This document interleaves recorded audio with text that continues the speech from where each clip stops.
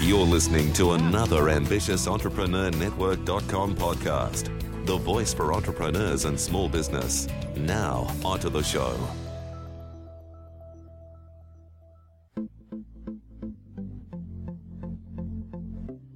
This is Women in Leadership Podcast, featuring success insights from women around the globe. Now, over to your host, Anne-Marie Cross.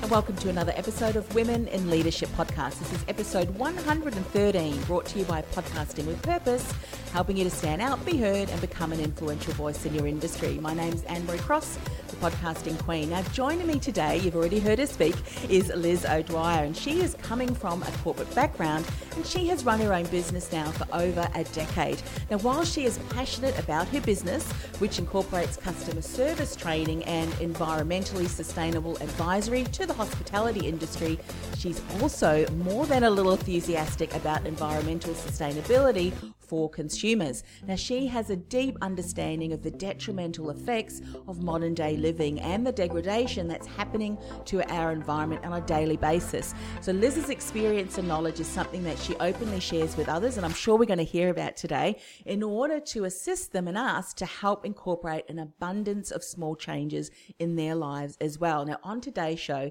Liz is going to share the importance of environmental sustainability in our everyday life, the simplicity with which micro change, little changes, can be incorporated into our lives, as well as the convenience of modern day living may not be as good for our health as we are led to believe. So welcome to the show, Liz. Thank you so much, Anne-Marie. Thank you for having me. So share a little bit about your story, you know, why, and we already shared this earlier, but for the point of today's conversation on the podcast, why are you so passionate about environmental sustainability?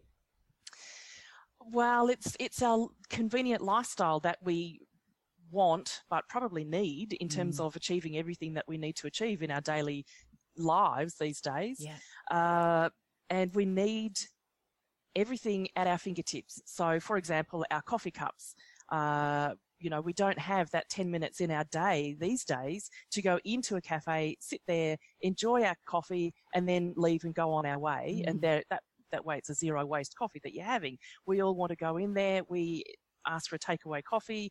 Generally, a lot of the times it is the single-use coffee cup, and off we go on our merry way. We have that coffee, and then we throw that coffee cup away. Now, there's over 1 billion coffee cups that get thrown into landfill each year. So, that's an astounding number for us to have a convenient lifestyle when there are so many options out there for reusable cups these days. And there are some pretty impressive reusable cups out there. They are. They're fantastic. You almost start to want to buy a whole series of them, don't you? But I think often we think, and you mentioned this in the introduction, is that we often will think, well, how can I make an impact? But if we think about how many cups of coffee we have during a day, and if each of those are using a disposable cup, now imagine if just us as one person, and then the next person, we can make a huge impact just by making a decision to say, you know what, from now on, I'm not going to use disposables. I'm going to get a beautiful cup, maybe even get a logo on it, so you're showcasing your brand while you're having your coffee. That can make a huge impact. Yes, it does. Absolutely, it does. And you make a really great point, because if I say, okay, well, I'll go and get a takeaway coffee for 5 days. So in a week, I'll use the single-use coffee cup. So I've got 5 of those that I've used in a week. Now, if we all did that, if 22 million people did that, there'd be 22 million less single-use coffee cups going into landfill per week. So, when people look at or think about sustainable change, they think about the really big things that they need to do, the solar panels, or selling a car, or, downsizing from 2 family cars to 1 family car, or, and I know that can put a huge amount of pressure on families that are so busy these days. But there are just so many small things that we can do. And, just the coffee cup is a fantastic example. You can go and buy a reusable cup these days, and you can get them from $2 up to $55. I've actually seen the reusable coffee cups. So, really? Yeah. So they're made in gold. Actually, they'd probably be worth more if it was made in gold. Yeah. So there really isn't any excuse to have, a couple of coffee cups. You know, Yeah. you can have one on your desk at work in the office. You can have one at home. You can have one in the car. You can have collapsible coffee cups these days. So you can put one in your laptop or your handbag. There really isn't any excuse for not having a coffee cup. Yeah. What are some other areas that you've seen, particularly as businesses, that we can make quite a significant impact, even though it is a small micro change? Fantastic kitchen tips. If you've got a kitchen in your office space, is to collect your food waste. So you can actually have your reusable coffee cups, or at least your mugs. Yes. If you want to go outside the office and go across the cafe, take your mug with you. They're more than happy to refill the mug from the office. It doesn't have to be a travel mug. But collect the food waste. You know, food waste is just an inconvenient waste product that has significant benefits if you wanted to compost it and then reuse it out on the garden. So if that food waste gets sent to landfill, it actually creates some pretty nasty greenhouse gases, which then contributes to the greenhouse gas emissions. So I know it's only a small thing, but it does have, you know, larger ramifications if we just throw that food waste into the bin. Yeah. And so that can be an office task that, you know, people are allocated to do. And it can also be very beneficial from home as well. Yeah. I've even heard some stories, and you might have as well, Liz, where the tops of the milk are now being developed into limbs for children and other things. It's amazing the innovations that companies are now doing for social good from rubbish. Yes, absolutely. And food waste is one of those. There's a really good website that I love directing people to.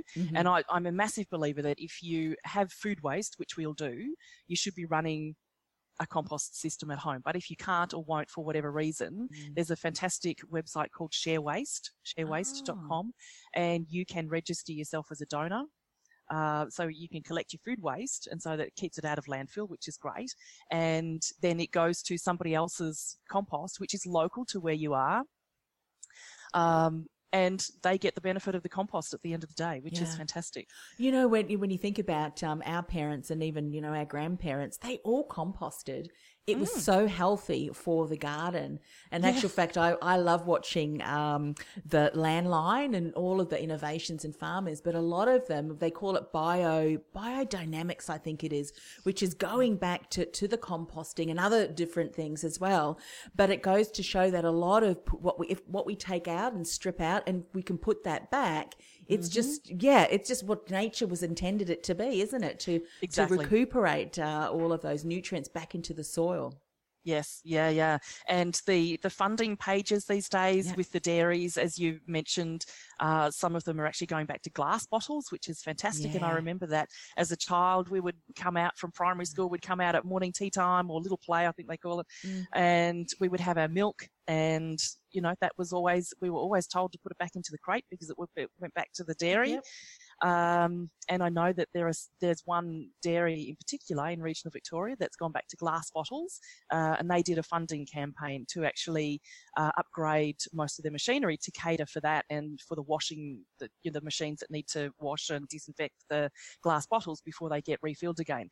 And now they had an issue with their plastic tops, and as you mentioned, they encourage people to send the plastic tops back because that then gets used into making prosthetic limbs for people. Yes.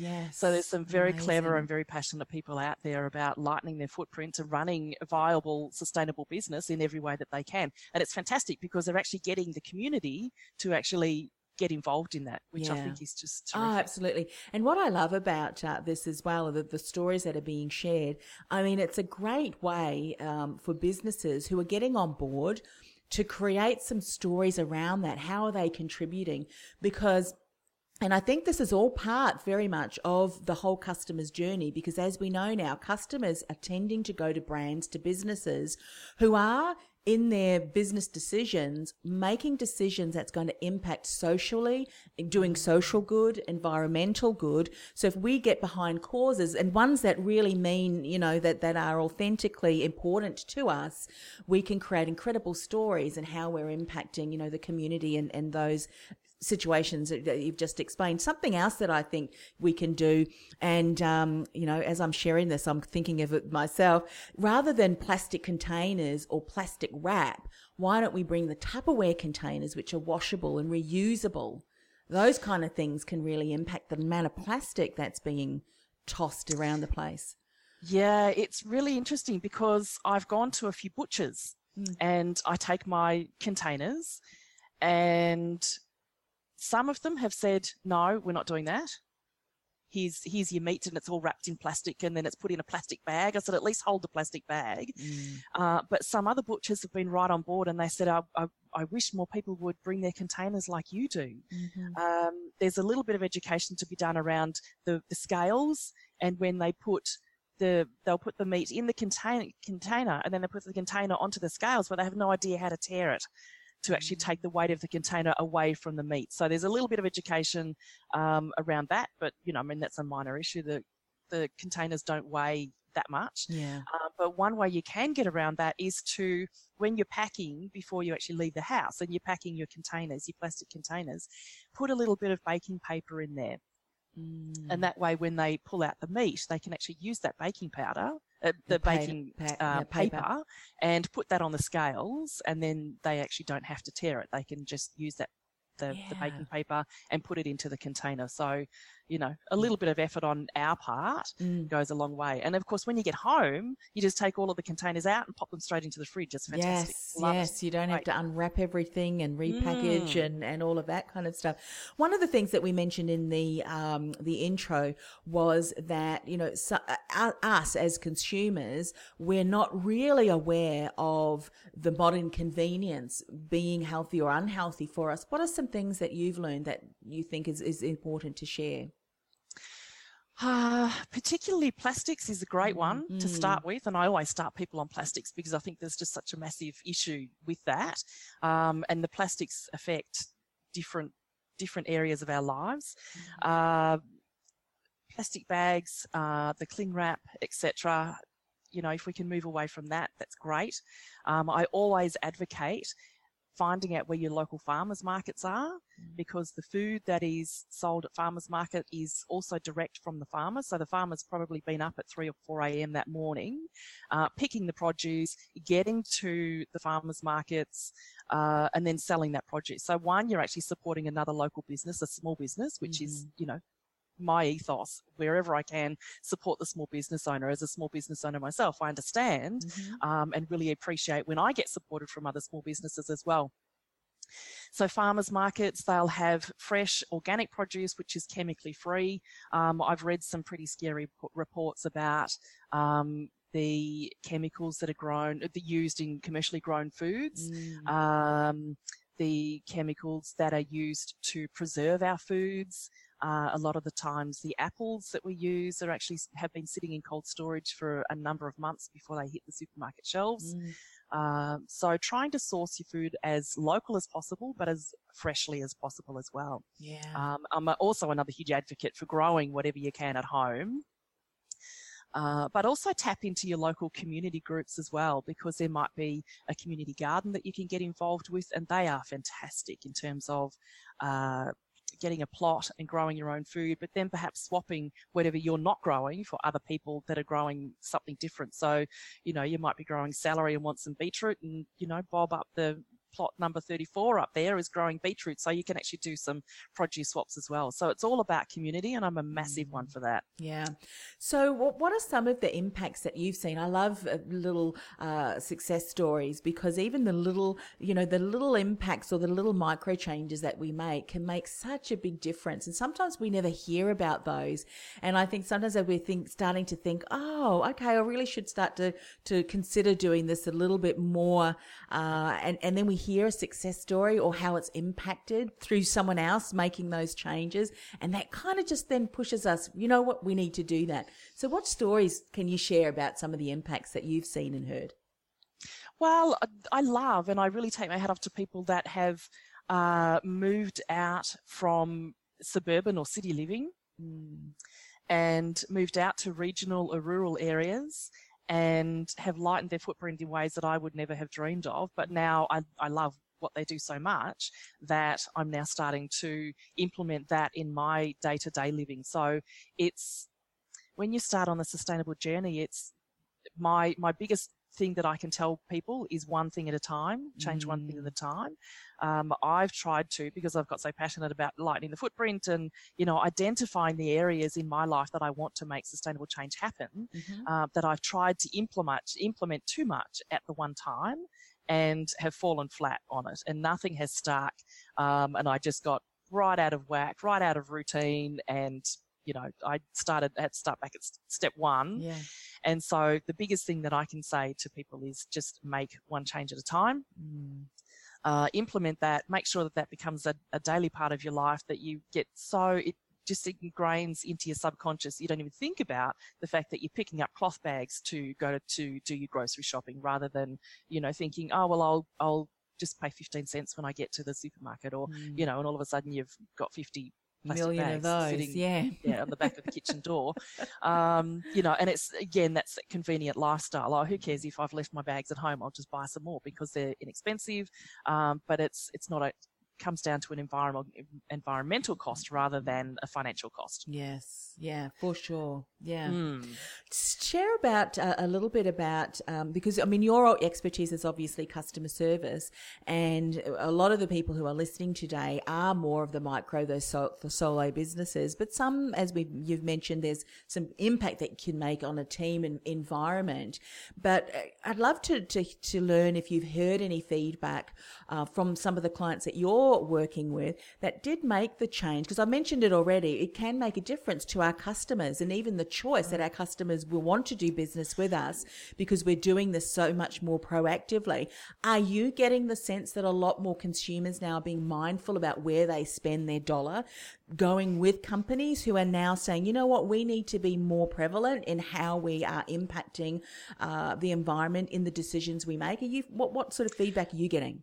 There's still a foot in both camps there. Sometimes people will say there needs to be, we need to make environmental changes, but it's going to cost too much, and so they don't. And sometimes it's not a huge cost difference to do what they're currently doing, and in terms of cafes or any business really, some people are doing it really well. And when they started their business, they just had an automatic thinking that they had, that they were going to run a sustainable business, but they actually don't include it in their marketing. And I say, you've got to scream that from the rooftops, because, people are making the change. There's a lot more awareness about wanting to support sustainable businesses, no matter what industry that they're in.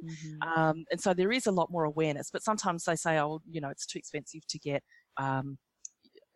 business cards printed sustainably, for example. And it's like, well, you need to do that cost exercise, because, there might only be a 10% increase in getting cards printed sustainably versus non-sustainably printed cards. So do the homework, ask around for the people that actually are doing things sustainably, even your competitors, have a look at them. But if you are doing things sustainably and you just think that that's a standard run-of-the-mill thing that everyone's doing, it's actually not. There are a lot of people that could make some micro changes that will have massive impacts, but you need to shout it from the rooftops, because it's a busy marketplace out there no matter what industry you're in. So if you are running a business and you do have some sustainable elements to it, shout it out. Put it in your marketing, put it right across social media. So important. And there's an example that I want to share, and you may have heard of this company too, but why I'm sharing it is because, some of the changes that we may make as businesses is definitely going to impact some of the cost factors. However, if we look at the business Patagonia, when they started, they completely disrupted the swimsuit because they wanted to make swimsuits that didn't damage the environment. So that meant that their product was going to be a lot more expensive than some of the very, leading brands that are very well known. And yet there was a market of people who very much were sustainably minded, that were happy to support the business. And in actual fact, it's doing so well now. And I think that the slowly consumers' mindset are changing. A lot of the youth now are coming up being far more sustainable, because it's like well, parents and grandparents, you haven't looked after it. We need to make a stand for it now too. And so there will come a time where people are going to make a decision. Well, I'm not going to go with you because look at what you're doing to the environment. But I am, and I'm happy to pay a little bit more because I know that it's going to impact our future for good. We're going to have a planet that we are still able to safely live in. And that's really what I'm hearing too with some more of the youth, the younger market, I think. And particularly with the primary school aged children, where they've got a lot of sustainable programs in place. They've got the kitchen garden in place. They've got, there's a lot more awareness of them coming through as well. But you've also got the next generation, the late teens, early 20s, that just refuse to live an unsustainable lifestyle. And, you know, I take my hats off to them. And, you know, when I was early 20s, I had no idea about sustainability and, you know, what impact that I was creating. So, you know, I think there has to get to a point where you've got the younger generations that are kind of pushing the older generations to make change, which is fantastic. But it does take a long time. Like, you know, this sustainable change has been building for years and years. But, you know, the issue with the recycling that we have currently in Victoria, I think is bringing it all to a head to say, well, we just can't do this. We've, you know, our landfills are full, you know, the recycling facilities, they're falling over. And so we need to make change. It's not a nice thing to do. It's something that we have to do environmentally, because I've had people say to me, oh, well, that's a nice, you know, your sustainable lifestyle. That's a nice lifestyle choice. And I think, and, you know, they back away then thinking that has nothing to do with them, where it does. You know, and meanwhile, some poor communities are living next door to a plant or, you know, sheds that have got how many sizes of the MCG currently? It's incomprehensible. Yes. My husband showed me a video just yesterday, actually, and I don't know if you've seen it, but I want to share it because if people Google it, find it. Apparently in Singapore, they burn their rubbish. It's on a daily basis, but they've built this. Have you seen that video?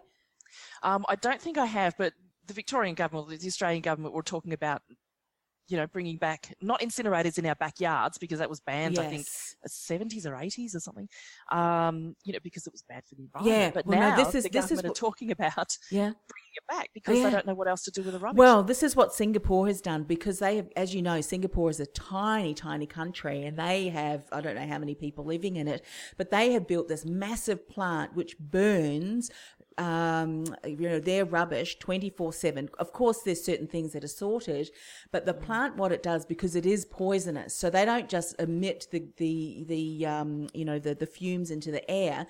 They've got other things that happens to it. But basically, the burning helps with the heat. That sends out heat. The fumes go through this recycling thing, so the air, the whatever comes out of the pipes is fresh air.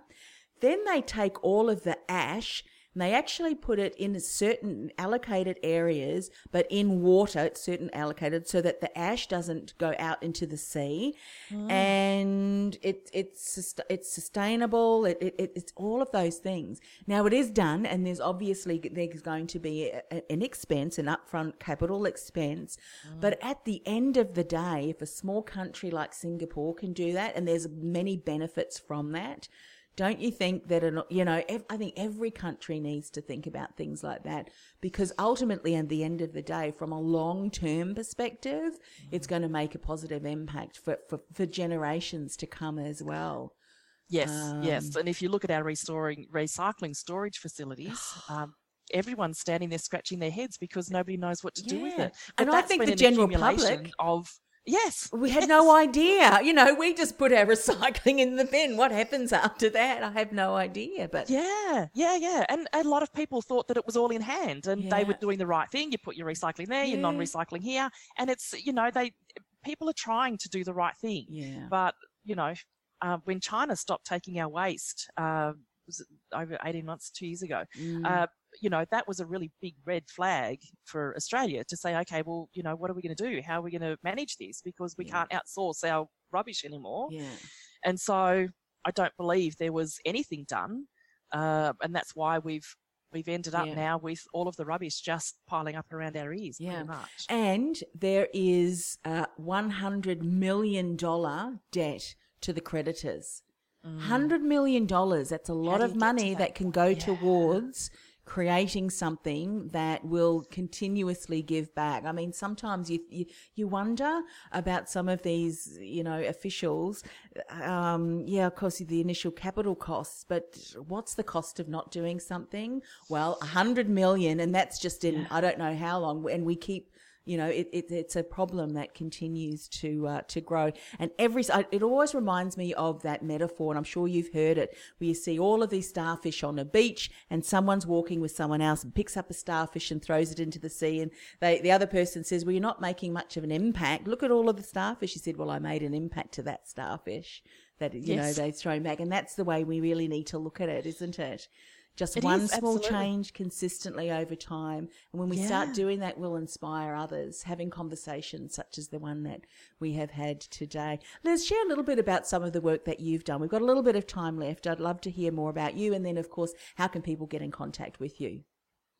Wow. Well, my 100% focus is on the environmental sustainable side at the moment, as well as the cafes, restaurants.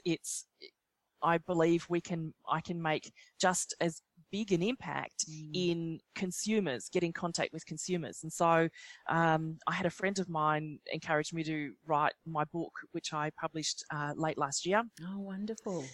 Yeah, and that was about my journey in terms of lightening my footprint. And as I said, the one thing that's come out of that is to tell people, make one change at a time, ingrain that change into your subconscious, and then move on to the next one.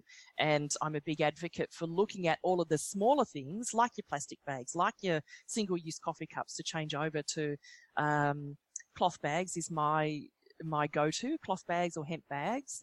And food waste. Food waste is another big one. And, if you're a human being living on this planet, you're going to create food waste.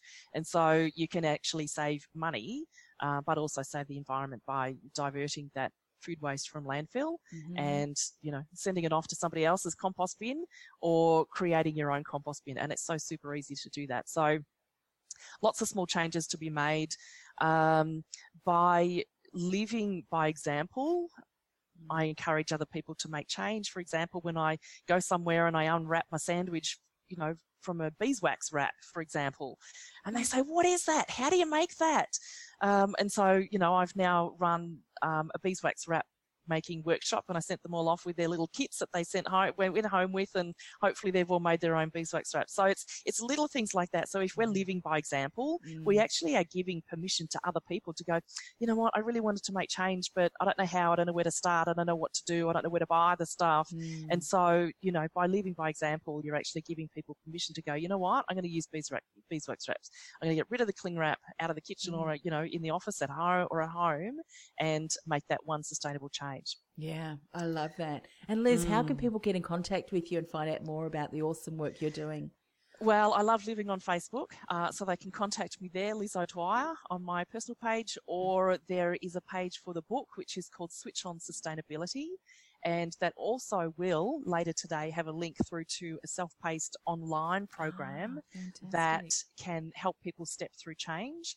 And it gives them all of what the issue is, why it's an issue in our environment, as well as how they can make change. So there's online resources, there'll be downloadable resources that they can access and jump online and purchase whatever they need to purchase, or make it if they need to make it, or, it'll give them outlets as where to go to actually get the product that they need to make sustainable change happen. Oh, love it. Love it. Love it. Yeah. And of course, for those of you who are watching today and catching up on the live, Liz, jump down below the comments, if you will, and add all of those links, because then people can then click through as soon as they've watched that. But for those of you who are listening to the podcast, go to Facebook and do that search, and you'll be able to find all of those details there. Thanks once again for coming on the show, Liz. Thank you so much, Emma. It's been lovely. You've been listening to Women in Leadership Podcast, brought to you by podcastingwithpurpose.com. Stand out, be heard, influence. Want to influence real change with your own podcast? Access our free podcast training, including our no-cost and low-cost tools and podcast production workflow checklist to get you started at www.podcastingwithpurpose.com/mini training. That's podcastingwithpurpose.com/mini training.